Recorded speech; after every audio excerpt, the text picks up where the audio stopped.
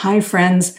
I want to let everybody know that after a longer delay than I had initially planned, I'm opening up Flourishing at Work in Academia as a year-long renewable membership program for academic folks. The doors open in October 2022, but enrollment is ongoing. Flourishing is a membership because flourishing is a mindset that requires practice. The get it all done in 8 weeks boot camp mentality added more rush and pressure for me and for my clients than felt good. And so over the course of a year, each month in the membership, I'll share content and tools on a topic that's relevant to your professional development. And this is not the content that HR and faculty affairs put out. No budgets, banner, tableau, no databases, no scheduling forms, no class schedules. In Flourishing at Work in Academia, we talk about defining success for yourself, creating a vision for your current career stage that's simple and actionable, prioritizing your time and attention on the things that really matter to you, what boundaries actually look like, developing a warm audience for your scholarship, community, trust, and a good mindset for doing the work that you're meant to do in this world. And as a member, you will also get to experience me challenging you a little bit on things like why tracking your time might make sense, why LinkedIn isn't that bad, and what developing a mindfulness practice might look like and what the benefits might be. We'll meet live twice a month, and you can watch the recording if the time doesn't work out for you, and you can watch past recordings from before your join date. In the first session, I'll offer more content. In the second session of the month, we'll do coaching, Q&A, things like that. This is not a pre-recorded class, but an evolving community of people who want to be well while doing good in the world. I invite you to go to my website and click on Work With Me, and under Group Coaching, you'll find the enrollment link for Flourishing at Work in Academia. The direct link is also in the podcast description on your podcatcher for this episode. You can also email me at jennifer@jenniferaskey.com, and I'll get you enrolled, and we'll set up your one-on-one onboarding call so that you can chart your path through the year with me. I really look forward to seeing you in the membership, because I believe that personal and professional development for academics is pretty much the same thing. So let's join hands and work on that together. Thank you.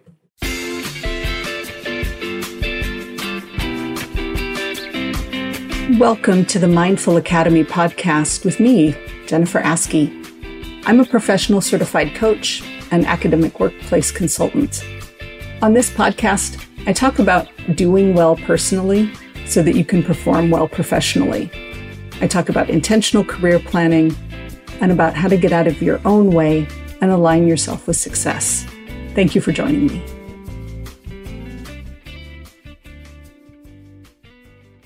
Hi, everybody. I'm Jennifer Askey, and I'm a coach for academics and academic administrators. And this podcast is probably going to be a little short, but I just came out of 2 all-day facilitation gigs, one with undergraduates and one with university technical support. Very different populations, but some similar insights. And so I want to share one of those key insights with you that has to do with siloing and communications and change management at universities. So if you've ever been part of a strategic planning exercise for your department, or if you've ever been given an engagement survey, or if you've ever served on a university-wide committee or senate or something like that, you have either said or heard, we need to break down silos. We need better communication. We need more communication, right? So these words, silos and communication, get used in myriad contexts in higher education. And today I had a little bit of insight as to what the vague use of those words results in for us. So in today's session, I was talking with some technology folks, and they were in tables having individual conversations at their table and then reporting back. And at one point, somebody was saying, wow, like if this new model, this new team structure is going to work, we need improved communication. And this came up in a couple different conversations about improved communication. And then as we moved on, a few things were said and my interest was sparked and I circled back to it. And it occurred to me, when people say we need improved communication, we need better communication, we need to work across silos, we need to break down silos, we need to work interdisciplinarily, etc. I think it is shorthand or vagary, vague speech for something else entirely. Because improved communication, right, is not or rarely is more communication about the work at hand. Now, when you're part of some big, huge change, there might be a phase where the left hand doesn't know what the right hand is doing. And then just simple, more communication. We have new procedures. Here they are the following week. Hey, do you remember? We still have new procedures. Here they are, right? There is messaging there is messaging where we just need to turn up the frequency on it. That's fine. But I think that the ongoing, decades-long conversation around silos and the need for better communication is actually pointing to something dramatically different. I think when people say we need better communication, what they mean is we need more empathy. We need more self-awareness, and we need more other awareness, and we need to approach both of those things with empathy. So I work with two different assessments that offer a description of your working preferences. One is the Working Genius model from Patrick Lencioni's table group, and it has sort of 6 working styles that map onto a project cycle. And the other is UK-based. It's called the Belbin Team Role Assessment. It has 9 working styles. But in both of these frameworks, when you complete an assessment, you learn, like, from your most to your least preferred style, how do you feel about each of these 6 and or 9 ways of working? And so the discussion around these assessments, and we didn't do the assessment, I was just offering them as a different way to think about role clarity. Like, I know you're a systems administrator. I know that you're an assistant professor. I know that you're my department administrator. I know that you're a chair. That's a job card. That's a job description. A different way to think about role clarity is, are you a people person? Are you an ideas person? Are you an action person?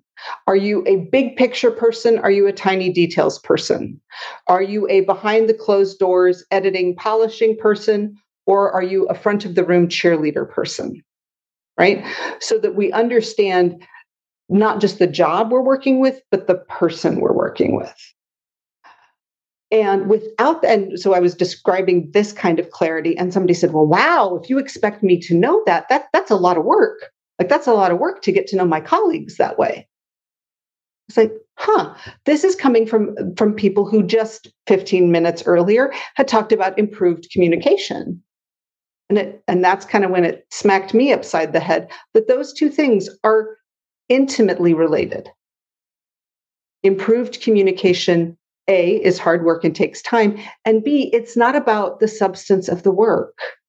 Or very rarely does it need to be about the substance of the work. It's the how of the work. How are we going to get this done? What is important to you in this process? What skills do you want to lean on in this process? What do I already know about the way you work? How might you self-advocate for how you want to work? How might you advocate for the people around you? Right? Like, if your department is merging, or if you're sharing an admin person, or if you run a lab, if you have graduate students and postdocs, like, there's the work to get done, but there are the people to grow as well. And so improved communication is improved self-awareness and improved other awareness. And you get those with empathy. And I think that, I've worked over the course of my career, both as faculty and as staff in the US and Canada across 6 or 7 different universities. And every university has governance procedures. And depending on what's happening in the budgets or in the political landscape, those governance procedures can get those fora can get testy, right? People can get very, get emotional, they can get upset, they can argue with their colleagues, right? And if you've ever witnessed those, you may agree with me that the substance of the argument is usually an excuse for something else. And so the how of our work, like, are we going to merge those departments? Are we going to share an administrative person? Are we creating a new major? Right? We may not understand what our colleagues are doing because it isn't in our field, but ultimately, if we're arguing, it's because we don't feel seen. We don't feel respected. We don't feel understood. And feeling seen and respected and understood happens in an environment of psychological safety and empathy, where you feel safe saying, hey, this is really important to me. Hey, I am concerned that if we create that new major, it's going to siphon people away from mine. How might I partner within my department or across the college to counteract that fear, be proactive? How might, right? Those sorts of things. We are afraid in those professional contexts to show our vulnerability. We're afraid to put ourselves out there and say, this is what is at stake for me. Right? And if we are afraid to do that, if it does not feel safe to say, this is the how of my work, these are the values that are attached to my work, this is what I get out of it and what I want to preserve. If we don't feel safe saying that, then we're going to get out the handbook and we're going to find, article this, number that, and do what in German is called Prinzipienreiterei. Like, we're going to get on our principal horse and ride it to death, because we don't feel safe being authentic and vulnerable. And you can't snap your fingers and create psychological safety. But I will point out that whether you're talking about change management, whether you're talking about innovation, growth, like all of those things, psychological safety is absolutely necessary. If you want people to come along with you in change through uncertainty, if you want people to buy what you're selling, right? Whether it's in the classroom or in the department or further afield, they need to feel safe. And we feel safe when we feel like we can show up as whole people and say, hey, this is what's at stake for me. These are my values. And it creates an environment of safety where those conversations are normal. Right? Now, I think that because in academia, a lot of the model is everybody is kind of alone in their office and everybody is an independent contractor, and we don't come together as empathic individuals and have those meaningful exchanges on the regular, that we might need. A lot of groups might need a little helping hand, a little boost to start the conversation. And that's where, for me in my work, that's where assessments come in, where we do an assessment around, like, what's your working style preference? And I did this work with a group of engineers a while ago. And as a humanist by training, I maybe had a story that in this room full of engineers, they were going to share certain work style preferences that were very much sort of subject matter expertise focused, where they wanted to contribute really deeply on a narrow bandwidth, right? So I'm not going to do a lot, but I'm going to do it super intensely around my subject matter expertise. I'm going to self-start there, and I don't want to have to deal with all of the ancillary stuff. That might have been the story I was telling, and I was wildly inaccurate, because that's the stereotype of your subject matter doesn't mean that that's who you are as a person. Maybe you're super relational and you don't like working alone, and so you have a big lab. Maybe you don't like the practicalities at all, and you are just a big out-of-the-box thinker. Maybe you're the best networker ever. Maybe you're the polished, refined, dot I's, cross T's, perfected person. We need all of those people. And sometimes giving a group the language around that, so that when they encounter forks in the road, moments of change, moments of instability, they have more vocabulary about why something might feel uncertain, why something might feel uncomfortable. And they've learned a framework that helps them understand that their colleague, even though they share disciplinary backgrounds, even though they might share research interests, will approach the interpersonal business of growth and change, uncertainty, decision-making, arguing, will approach that radically differently. So improved communication, breaking down the silos, is not talking about work.